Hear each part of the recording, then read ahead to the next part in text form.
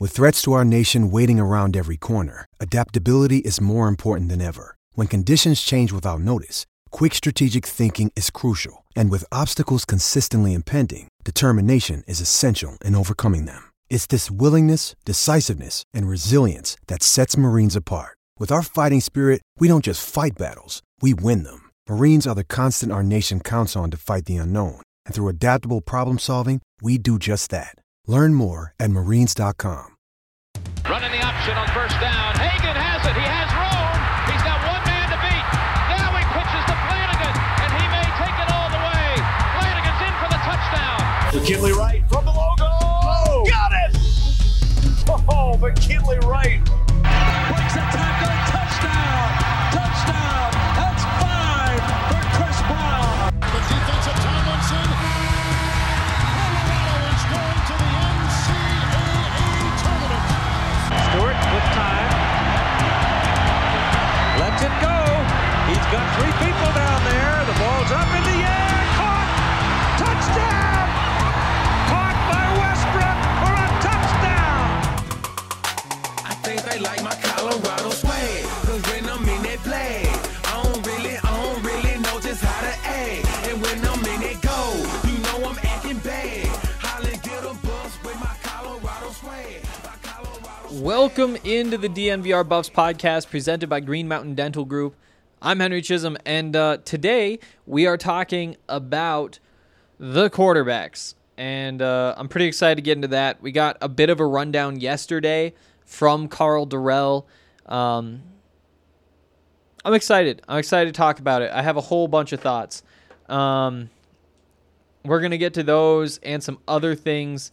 The big news, though, just in the last couple of minutes, we learned that Boulder County Health is happy with the plan that the Buffs have submitted for their fall practices.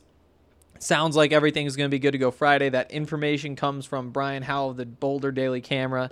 Camp starts tomorrow. Still don't have word from the Bay Area school, Stanford and Cal, but Justin Wilcox said on the call yesterday that he expected to get clearance either today or yesterday. So a couple hours left. I guess it's 3 o'clock there. So we'll see what happens, whether they're able to start practice tomorrow as they wanted to. Before we get into the stuff we're talking about today, I do want to say just a little bit more about Green Mountain Dental Group, which is a super convenient place to go get whatever you need done to your teeth because it is located just 15 minutes away from downtown Denver in Lakewood. It's a family-owned dentistry, huge Colorado sports fans.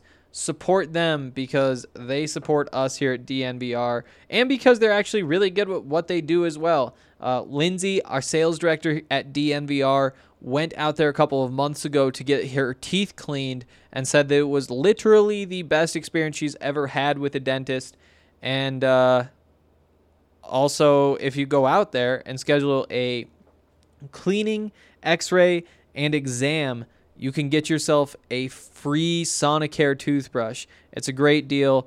Those things are worth a nice chunk of change, so you might as well get out there and take advantage of that deal. Again, Green Mountain Dental Group will give you a free Sonicare toothbrush if you schedule a cleaning, x-ray, and exam. So take advantage of that. All right. I didn't really plan the order. Let's start with this. I was thinking a lot about what we talked about yesterday on the call. There's a tweet. Okay, nothing big. Just more about that health plan that Karl Dorrell got there. So we talked yesterday on the call, though, about black coaches. It was one of the big topics. I can't remember who was asking, but somebody who's a national reporter and is obviously writing a story about it asked most or maybe all of the black coaches in the Pac-12. There are 4 of them: Herm Edwards at Arizona State, Kevin Sumlin at Arizona, Jimmy Lake at Washington, and, of course, Karl Dorrell at the University of Colorado. She asked all of them about a study that came out in the last couple of weeks that basically says, given the same level of experience black coaches are less likely to get opportunities as head coaches. There's plenty of other data out there about the odds of a black coach getting a second chance. You see a white coach get hired, things don't go well, 3 years later they get fired. In that same situation, white coaches are significantly more likely to get second chances. I mean, you can look at Carl Durrell as a guy who had his first chance end in 2007 and got his second chance in 2020, 13 years later, and that took... Is that 13? Yeah, that took a lot of time in the NFL just to get one more opportunity as a head coach. The numbers back all that stuff up. The eye test backs it up. A couple of the coaches even said, obviously, like, we don't even need a study. You can look around. Herm Edwards told some awesome stories. Are they awesome? I'm not sure. About being in the NFL in 1977, his first year as a coach in the NFL, him and Tony Dungy being two of the 7 black coaches anywhere in the NFL, not just as head coaches, at any position in the NFL. Only 28 teams at the time, and they were both just kind of in their first year getting into it. And it's crazy because then right there you see, well, I don't know who the other 5 coaches who were black who were coaching in the NFL in 1977 were, but I do know that 2 of them wound up being Hall of Famers, and it actually is Herm. I don't think Herm is a Hall of Famer. Tony's a Hall of Famer. Herm would not be, now that I think of it. I really like him, though. He's obviously a great football coach. You don't coach this long unless you are. But it does kind of go to show just how high the standards are, how good you have to be to get those opportunities, especially back then. I just love listening to Herm Edwards talk because he has just so much information, so much experience. Where I'm going with all this, though, is that there is one black coach in the NFL who is due to get a job as a head coach here in the next few months. Eric Bieniemy, the offensive coordinator with the Chiefs. And there are a bunch of things I have to say about that. First of all, you look at the success. You can look at the papers that say, okay, here's the yards per play that the Chiefs offense has had. Here's how many points they're putting up. All of the different stats. The fact that they've won a Super Bowl is a good stat. It's pretty easy to make the case that the Chiefs offense is pretty good. And so their offensive coordinator should probably get an opportunity at a little bit tougher job, being a head coach, seeing if he can replicate the success somewhere else. Not only can you look at all of the stats that say, obviously, the Chiefs offense is really good. Not only does common sense say, well, duh, it's the Chiefs offense. But even just passing the eye test, if you want to say, well, Patrick Mahomes is really good, maybe some of that is the coaching. Maybe some of that is him just being really good at football naturally. Ignore Patrick Mahomes. Ignore Tyreek Hill and all the weapons and just look at what is happening out there. Look at the different motions that you have before the snap. The different ways that they use tight ends, use running backs. And of course, it does take having good tight ends to make any of that stuff happen. But when you just watch what they are doing on offense and look at all the misdirection and look at how hard Eric Bieniemy and Andy Reid make it to be successful to stop this offense, you have to be really impressed. And if obviously Cliff Kingsbury, a coach who couldn't get a head coaching job at the Power 5 level, who's able to get one at the NFL level somehow, if you're willing to take a chance on him because of that offensive mind, you have to look at what Eric Bieniemy does and say he deserves a shot. The reason I bring it up, though, is because it's been something that I've been thinking a lot about, even before yesterday, because when the Buffs head coaching job came open, I wasn't sold on him. I was against the Buffs trying to bring him in. I'm not sure if I was wrong, but there's a real chance that I was. We talked a lot about the reasons that you wouldn't bring in Eric Bieniemy. The incident with the parking person at on campus. All of the tougher stories that came out about Eric Bieniemy. He was banned from CU's campus for a bit while he was in the NFL. The more I think about it, though, and it's not just about Bieniemy, but other coaches, the stories you hear about other coaches who I think are still on their path toward being a head coach, you can't tell me that there isn't a great head coach who's had anger outbursts. That's even like something that has become one of the qualities that you have with most head coaches. You look at the stereotypical head coach and it's this big angry guy. It's like, of course, at some point that guy got in trouble for it. Of course, at some point he crossed the line. At some point, would you be surprised to hear that Mike Ditka or Bill Parcells or Jim Mora or one of those just gritty, Bill Cowher, one of those gritty coaches, angry coaches, at some point, like, threw stuff in his office, broke stuff in his office? Like, it's just kind of what happens. It kind of comes with the territory. And then you throw in the fact that it was all 20-something years ago. I don't know. I do think that it's still obviously tougher for Eric Bieniemy to become a head coach at Colorado than with an NFL team. I still think that that's true just because of the history and because you will have people bring that up. Whether those people are right or wrong, I'm not so sure about because it was so long ago. And there's the whole, you give guys second chances, and he's proven that he can be a good coach and that he is well liked.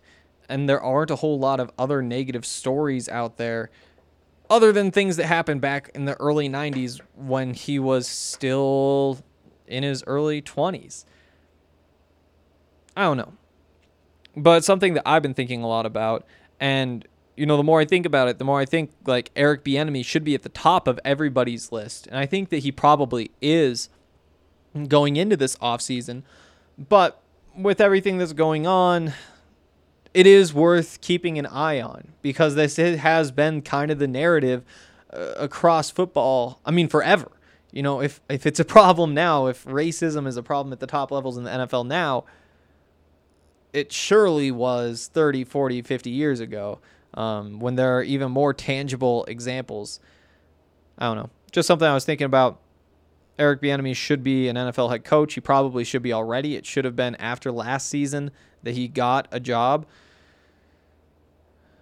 Is it because he's black? I don't know. But I don't know. There is certainly an example of something that was a big topic yesterday on that Zoom call that is related to the Buffs and something we're paying attention to. So I figured I'd throw that out there. Breckenridge Brewery is a great place to get a beer. You can go down to the Farmhouse, which is on the Breckenridge Brewery campus in Littleton. So good. It's where I learned what charcuterie is, which is pretty cool. I really recommend their food. It is really good. I don't go to a lot of restaurants that serve nice food. And so I'm not sure how exactly the full spectrum works. I typically, if I'm not eating at home, I'm probably eating fast food or I'm eating at the DMVR bar or at Blake Street Tavern. Those are kind of the places. I don't branch out much. So to me, the food at the Farmhouse in Littleton is kind of like the best that there is because I don't really know how much further the spectrum goes past the Farmhouse, but I do know that the Farmhouse is just a little bit, I don't even know what to call it. And also, I do really love the DMVR bar and Blake Street Tavern, so don't take this the other way. But good food, really recommend it. I wish I had better words to explain it. I guess I could just say charcuterie a bunch of times, and the fact that they made me learn what that word is should be worth something to you. Broncos game just got moved from Sunday to Monday. Weird stuff. What does that mean for me? I have no idea. but I'm curious. Sorry. Back to focus. Maybe I just don't even need to see those notifications. Oh, one other notification. Apparently the Buffs... No, we got to save this because I have more to say. We got to finish this ad. Breckenridge Brewery. Great food at the farmhouse. Great beer in 36 different states. Use the beer locator on the website. It'll tell you exactly where you should go. And just make sure you actually do it because it is very, very, very good stuff. Also, want to give a shout out to the most realistic golf game that you can play on your phone. Over 20 million people are playing World Golf Tour. WGT is not only the most popular golf game in the world, it's also the official gaming partner of DNVR. It has become so popular that we've had to open a third DNVR clubhouse. Each clubhouse holds 250 people, so if you don't want to feel left out anymore, go download WGT and join the DNVR3 clubhouse by going to dnvrgolf.com. We host weekly tournaments with awesome giveaways, so make sure that you're signed up to win easy money and easy DNVR swag. Again, over 20 million players. You can play it from the comfort of your couch or anywhere on the go. There are plenty of game modes, include close to the hole or match play or whatever you want. There's actually a Top Golf game mode. There are courses like Pebble Beach and Bethpage Black, St. Andrews, Bandon Dunes, Wolf Creek, so many more.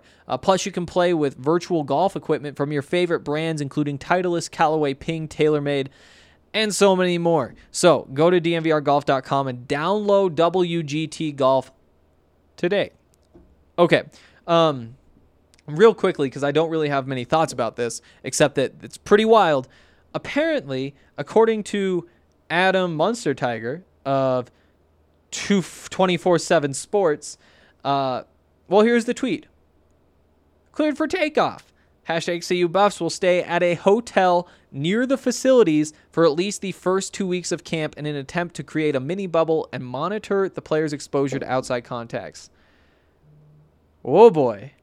That's an interesting one. The Buffs are going to be staying in a hotel for 2 weeks. It makes sense in terms of trying to not let them get sick and create their little bubble, and I'm sure that helped get approval from Boulder County. Does it make sense financially? I could not tell you, and I am not good with money anyway, so my words probably aren't worth all that much. Pretty crazy. Interested to see what the takes are. It seems like a good idea if you can afford it, and I don't have access to any of the information that would let me know if they can afford it. How much does a hotel cost? So, I mean, you probably put... Let's start with this. Let's just call it at a bulk rate in a pandemic. Can you get it down to $75 a room? Sure. Let's just say $75 a room, which might be optimistic. I'm not really sure. I guess that it's a decently nice hotel. I'm not really sure. Best case scenario, $75. Say 2 in a room. Say there's 100 players on the team, so 50 rooms. So that's $3,700 a day times 2 weeks, so times 14. That's $50,000 about. That seems like best case scenario. It's a lot of money. I don't know in the grand scheme of college football if that counts as a lot during a pandemic, but I don't know. Interesting to say the very least. What I really want to talk about right now, though, is quarterbacks. And I think I'm ready to say no. Am I ready to give my take on who I want? I'm not sure. I'm confident. Here's what we know. So yesterday, again, we heard from Karl Dorrell, and he had a lot of great things to say about Brendan Lewis. For those of you who haven't been paying attention to this podcast until right now, as we're getting ready to start the season, 3 quarterbacks in the battle. Sam Noyer's the senior. He was going to transfer after last year, and actually last year he played safety because he wound up likely, I'm assuming, finishing outside of the top 3 in the quarterback battle, making him the 4th string, making him not going to play, and so he switched to safety. After the season, entered the transfer portal, was going to go try to find a place to go play some quarterback. Well, turns out there's a new coaching staff, and Karl Dorrell was able to convince him to stay and compete for this job. He'll be competing with two other quarterbacks. First, Tyler Lytle, who is going to be a junior this year, but in a season that doesn't count, he could still play 2 more seasons after this season, meaning he really wouldn't be a stopgap. Honestly, maybe Sam Neuer shouldn't be called a stopgap either, because you get him next year anyway, if that's where you want to go. Tyler, like I said, has been in the program a couple of years. Doesn't have a reputation for being super mobile, but then we saw some stuff over the summer, including his top time or his speed, making it onto like the top speeds chart that the Buff strength staff was pushing out on Twitter occasionally over the course of the summer. Apparently he's fast. I think he clocked in over 20 miles an hour, which changes what I thought I knew about him. And yeah, big arm type, big quarterback. Seems like somebody would want to push it downfield. Has been in the program a few years. That's what you need to know. Brendan Lewis is the third quarterback. He's a true freshman, which means he could actually play 5 years as a starting quarterback, which is pretty crazy. If you start him in 2020, he could also start your 2024 season for you. That's a perk. He's a 4-star recruit. He's a dual threat, fast, very strong. Karl said yesterday that he's already set most of the strength records, most of the weight room records for quarterbacks for the Buffs program. So that's pretty crazy as an 18-year-old. And here's what else Karl Dorrell said about him when asked. He said he's an extremely talented kid, a tremendous athlete, has a really good arm. His challenge, like most people in their first year, will be picking up our system, being able to perform it in a timely manner and understand it. He said he wanted him to kind of take ownership of it. He said that, what was the other piece? Oh, he said that his arm was as good as anybody else that is in this quarterback competition. So, where do we go from there? Also heard that, let's see, when was this? So we talked to him Wednesday, so I think it was Tuesday that Karl Dorrell was talking on Pac-12 Network, I believe, and Justin Guerrero of Rivals tweeted out the quote, essentially saying that Brendan could have some packages this year. The full quote, which I guess I should probably pull up since we're talking about this. Let's see. Scrolling. There it is. So it was on Pac-12 Network. He said he's got a little bit further to go just because college football is so new to him compared to Tyler and Sam, who have been in the program. We think he's going to have a very bright future. He's just a very young player. But he's very strong. He's athletic. And maybe we'll create some things for him as we go about the season. That intrigues me. Don't put him on the field if he isn't ready. That's where we have to start. Starting him just because he has the most stars and because he could be here the longest is not how you win football games. The Buffs need to win some football games. You don't need to throw somebody out there just because he's young. That's my first thought. And that's why, at this point, I think the best call would be to put Tyler Lytle out there. Now, there are some caveats. First of all, for example, Brendan Lewis hasn't even played one practice, let alone like a game of college football. But he hasn't even gone to like a practice, a college football practice.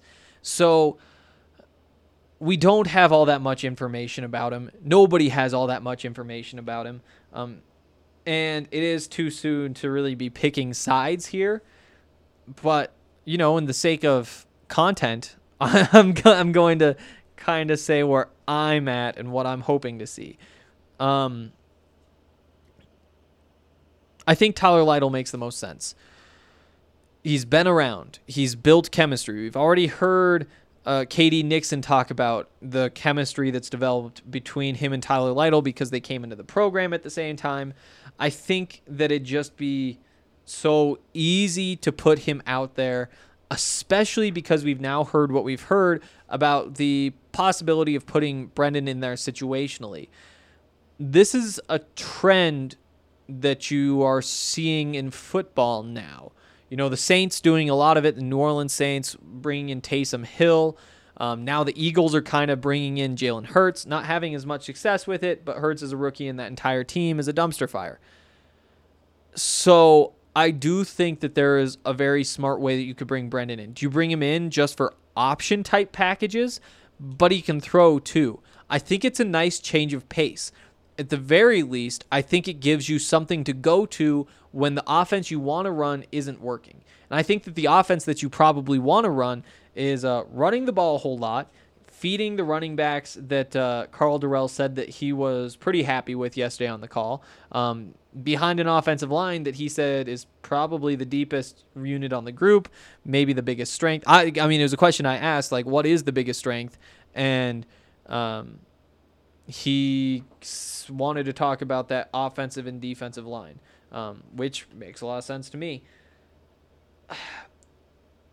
You know, but then you say that and you say, well, if you're going to be running the ball a lot, why not turn a whole bunch of it into option plays, read option plays, and give a running quarterback a chance to scare him another way? But I think that Tyler Lytle, again, having not seen these guys play too much, and that means that all of the outside opinions are not going to be good opinions, really, because there just isn't enough information. Stretching defenses deep is going to be so important. I think stretching defenses horizontally could also be very important. You know, that's what the Cheverini offense, when we saw it, did. It may not have been all that successful. I know Bucs fans don't remember his time as a coordinator overly fondly, at least the people I've talked to. But, you know, he threw those little screens outside. Karl Dorrell, West Coast offense, that's just built to stretch defenses horizontally. I think that you have the personnel to go deep with Daniel Arias, with KD Nixon, Dimitri Stanley running those seams. I think you can take advantage of some stuff there. If you can get that defense stretched deep, if you can keep two safeties back, then that'll open up the running lanes. It'll give you a lighter box to run into.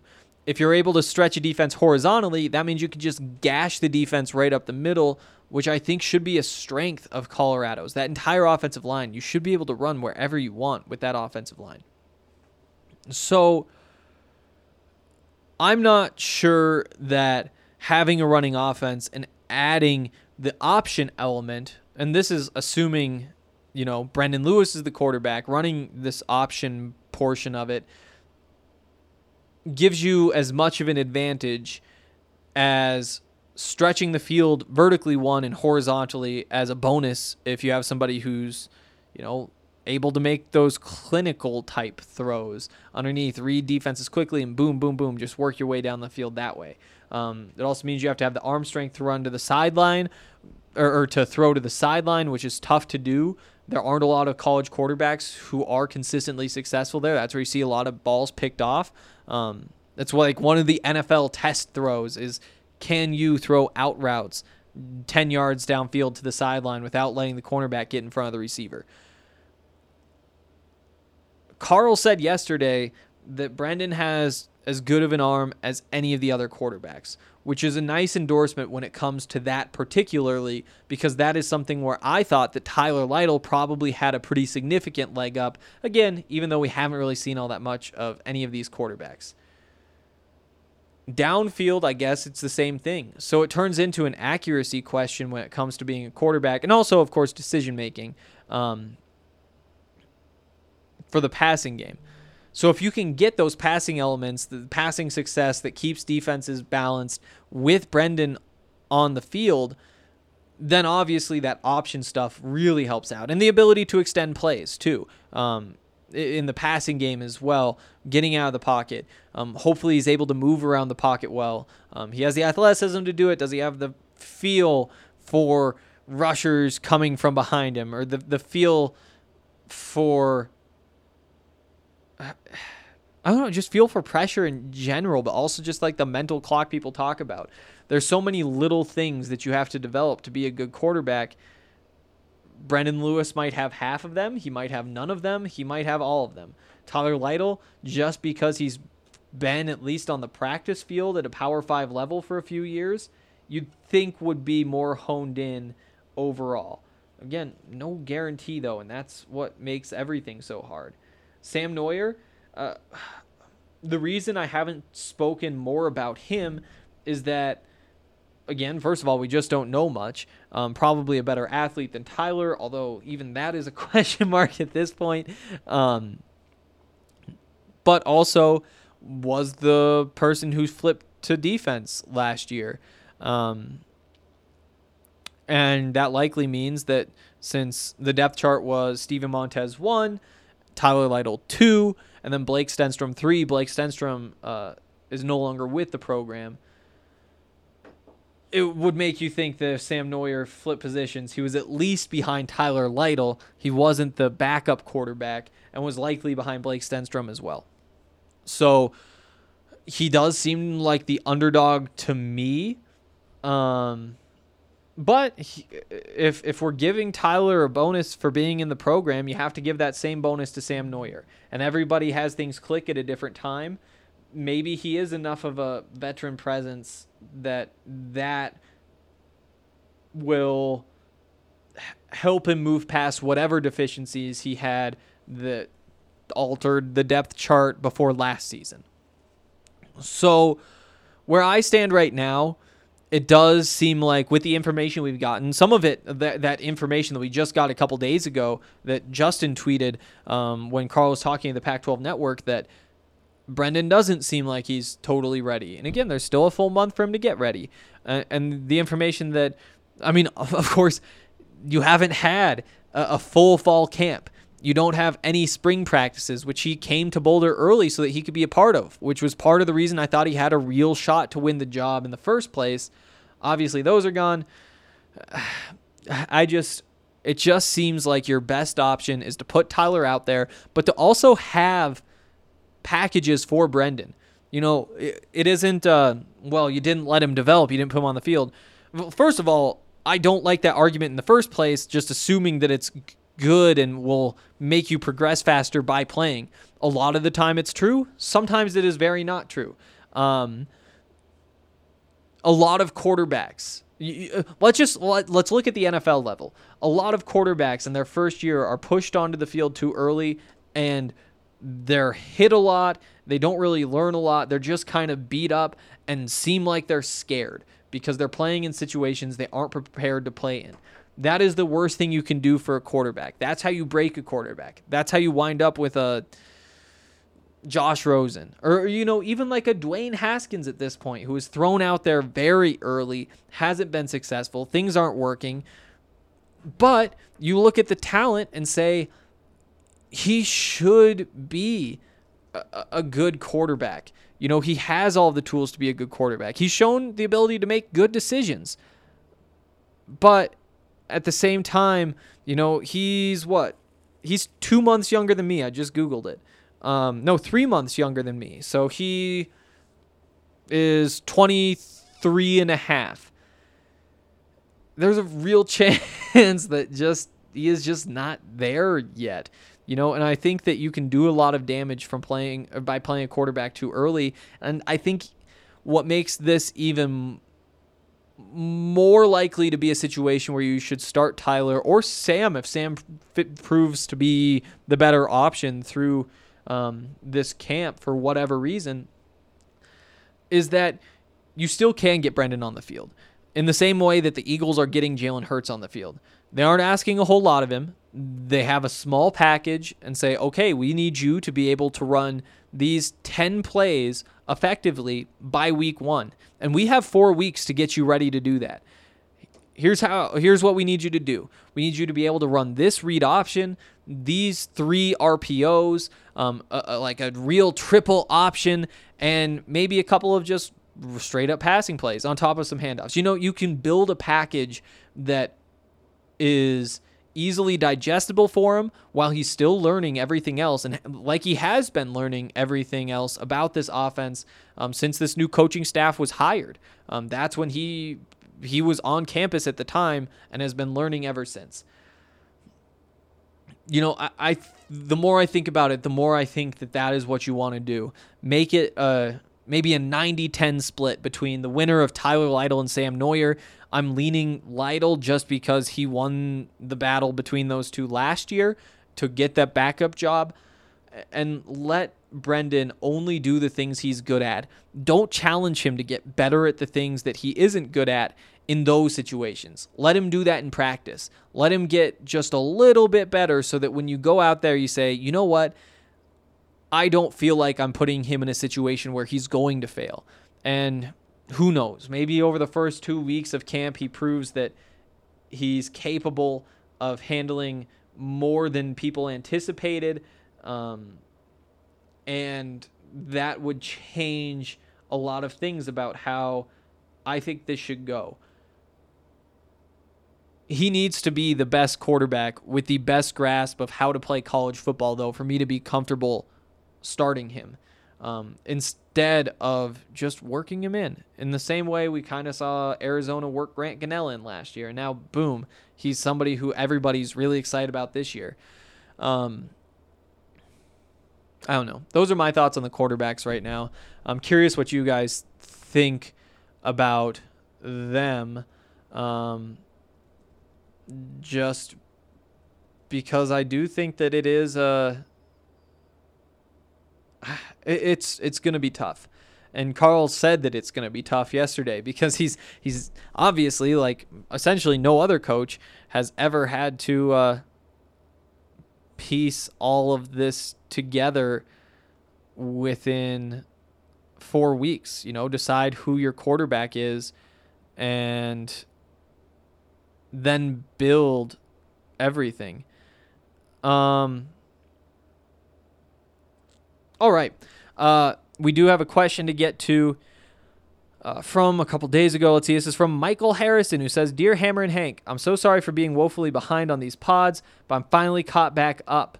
Wanted to ask a couple of different things. First, in the receiver breakdown, I didn't hear much mention of Brendan Rice. Is it safe to assume he's going to be redshirting this year? And if so, given this year is kind of a wash because of the scheduling, should you also redshirt Lewis or anyone else to keep some guys around longer? Okay, so we've talked about this a little bit, but this year doesn't count for eligibility for anybody across all of college sports, or I guess all fall college sports. So I think you're going to see Brendan Rice. I think that you're going to see him play kick team at the very least, let him run down the field and tackle somebody, and whether his role grows from there is kind of TBD. I think that there's a chance that we'll see him play some receiver. We don't really know what this offense is going to look like yet. You know, last year they did rotate the receivers quite a bit and consistently get probably 5 guys on the field, 4 guys on the field at the very least. So I would expect to see some rotations. I would expect to see probably 5-6 guys make it. You know, the top 2, KD Nixon and Dimitri Stanley, maybe not top 2 in terms of their top 2 receivers this year, but top 2 in terms of being guys who you are confident will be a part of the plan. You know, I think Daniel Arias has a real chance to be one of the top 2 receivers, or maybe even the number 1 receiver. But he's got to go out and prove that he has the new offense down and that you trust him to put him out there. And if he does that, then he'll be right in there. So then all of a sudden you have 3. That's where things really open up. Jalen Jackson has been used almost exclusively in the slot. Dimitri Stanley is going to take most of those snaps, and I guess that they'd probably want to use KD in the slot when they can't put Dimitri on, when Dimitri needs a rest or, knock on wood, is banged up or whatever. I guess if he were to miss a full game, I would expect to see Jalen Jackson filling quite a bit in the slot. Maurice Bell could be due for a breakout. Brendan Rice is probably right up behind him. Maybe Brendan and Vontae Chenault right there together. Vontae, again, had the DUI over the summer. How does that impact his availability? I'm not really sure. There isn't much of a precedent set so far because Karl Dorrell is a new head coach. I would guess that he doesn't play the first game. I don't really know. I don't know how he's going to handle it. What else is there? I know I'm missing some guys.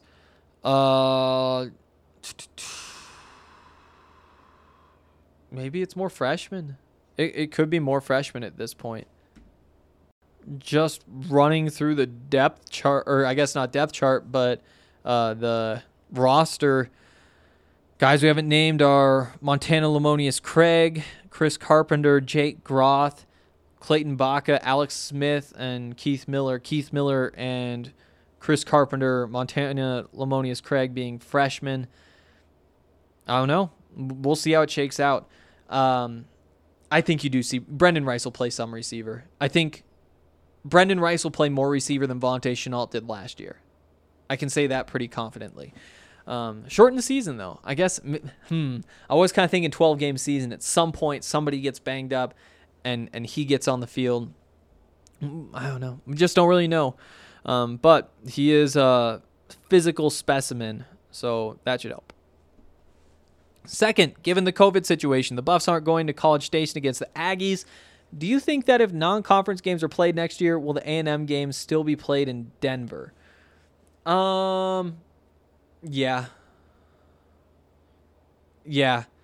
I would guess that the A&M game will still be played in Denver, but they'll probably reschedule the road A&M game to some other time.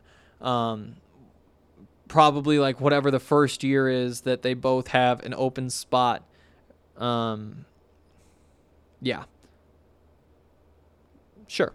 Lastly is more of a fun question. What are your 3 bucket list college football stadiums you want to see a game in? For me, it's a game at Camp Randall Stadium, seeing a game at College Station, and then going to Virginia Tech. Thanks as always, Hank. Go Buffs. That's a tough one. You know, watching college football this year has been weird because nobody's in the stadiums. And I was kind of thinking when watching that Florida game, Ben Hill Griffin Stadium, the Swamp, that did look like a really cool place. And almost like seeing it empty, you really want to see it full, honestly. And when you see it empty, I think that's what it is. It's just like you see it look like that, and you're just like, you got to get there. I don't know. That's tough. So number one, I would go, or maybe not my number one, but one of the 3 would be Florida. If I hadn't gotten to see Oregon last year, see Autzen, I think that might be on it. I don't know if I would have realized it would have been on it if I hadn't been there, though. But that is a very incredible environment. Not to be like a Pac-12 homer, but the Coliseum and the Rose Bowl are right up there. I won a scholarship when I was in college and got to go out to LA for a bit. It was a really cool thing, and I met some really cool people in sports media. There were like a lot of ESPN ties, and there were a lot of cool ESPN people. But I wound up getting like a tour of LA for one of the days, and didn't get inside the Memorial or the Coliseum or the Rose Bowl. And so being outside of them did make me really want to see a game. And so I think for that reason, those 2 would be on the list. Camp Randall's a great one, though. The Big House is a great one. Bryant-Denny Stadium. There are just so many options. Okay, if I had to pick... The problem is, like, UCLA just kind of ruins the Rose Bowl by being so bad. And so I'll take that one if I could go for the Rose Bowl. But that seems like cheating to take the postseason game. let's keep them. Let's keep both the LA stadiums. Instead of the Swamp, I'm going to say Bryant-Denny, Bama. I mean, I don't know if I'm supposed to be picking based on like what you get to see when you're there, but watching Bama play a football game is just like, I don't know. I feel like I should see Nick Saban coach one of these teams at some point, you know? It's really hard though. It is really hard. There are so many. Yeah. I guess that's probably it. That's going to do it for today's show. If you guys have any questions, you can go leave them on the post for today's show at thednvr.com. Click on the podcast tab and then buffs, and then boom, all of them are right there. And you just go to the most recent one, leave a comment. I'll get to those tomorrow. Your thoughts on any of the things I said or any questions that you want me to answer. Nothing off limits. So, yeah. I'll be back tomorrow with another edition of the DNVR Buffs podcast, and I will see you then. I think they like my Colorado swag, 'cause when I'm in that flag, I don't really know just how to act. And when I'm in that goal, you know I'm acting bad. Holla, get a bus with my Colorado swag. My Colorado swag, my Colorado swag. I think they like my Colorado swag. My Colorado swag, my Colorado swag. Man, I swear, I think they like my Colorado swag. My Colorado swag is pushing 180. Speeding past competition, see you later, baby. Colorado Army with soldiers like the Navy. And boat is where we station, patiently awaiting. When I hit the field, it's so hard to behave. I'm Colorado swagging as the crowd do the wave. Look into my eyes, I can tell that you afraid. 'Cause you know we finna hit ya. Hey, you on your own now, why you watching the official? You just better hope you make it to the next whistle. And we ain't playing with you, you can get it anytime. It started at the scrimmage, we gon' win it at the line. My Colorado swag in the middle of the ring. Throwing blows, knocking down team after team. I think they like my Colorado swag, 'cause when I'm in that flag, I don't really know just how to act. And when I'm in that goal, you know I'm acting bad. Holla, get a bus with my Colorado swag. My Colorado swag, my Colorado swag. I think they like my Colorado swag. My Colorado swag, my Colorado swag. Man, I swear, I think they like my Colorado swag. Have you ever seen around? Nothing but Colorado. Buffalo is what I am. All the teams come and follow. When I start hit the field, the opposing crowd swallow. 'Cause they know I'm about to kill. He gon' feel that tomorrow. Whole team full of warriors. Got me feeling tribal. Big 12, here we come. We ain't worried about a rival. If you want it, come and get it. We'll wait for your arrival. When you hit this frozen field, man, it's all about survival. Pray you make it, yeah, you better bring your Bible. Crack back, blind side, flat line, no revival. Get them busts, mess them up, we say we got them. If we don't, then we'll get them. When we see them, then we have them. They like my Colorado swag, 'cause when I'm in that flag, I don't really know just how to act. And when I'm in that goal, you know I'm acting bad. Holla, get a bus with my Colorado swag. My Colorado swag, my Colorado swag. I think they like my Colorado swag. My Colorado swag, my Colorado swag.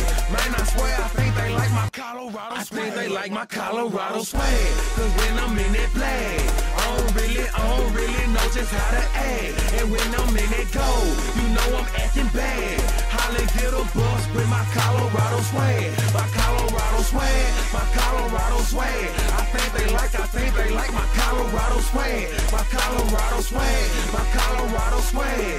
Man, I swear, I think they like my Colorado swag.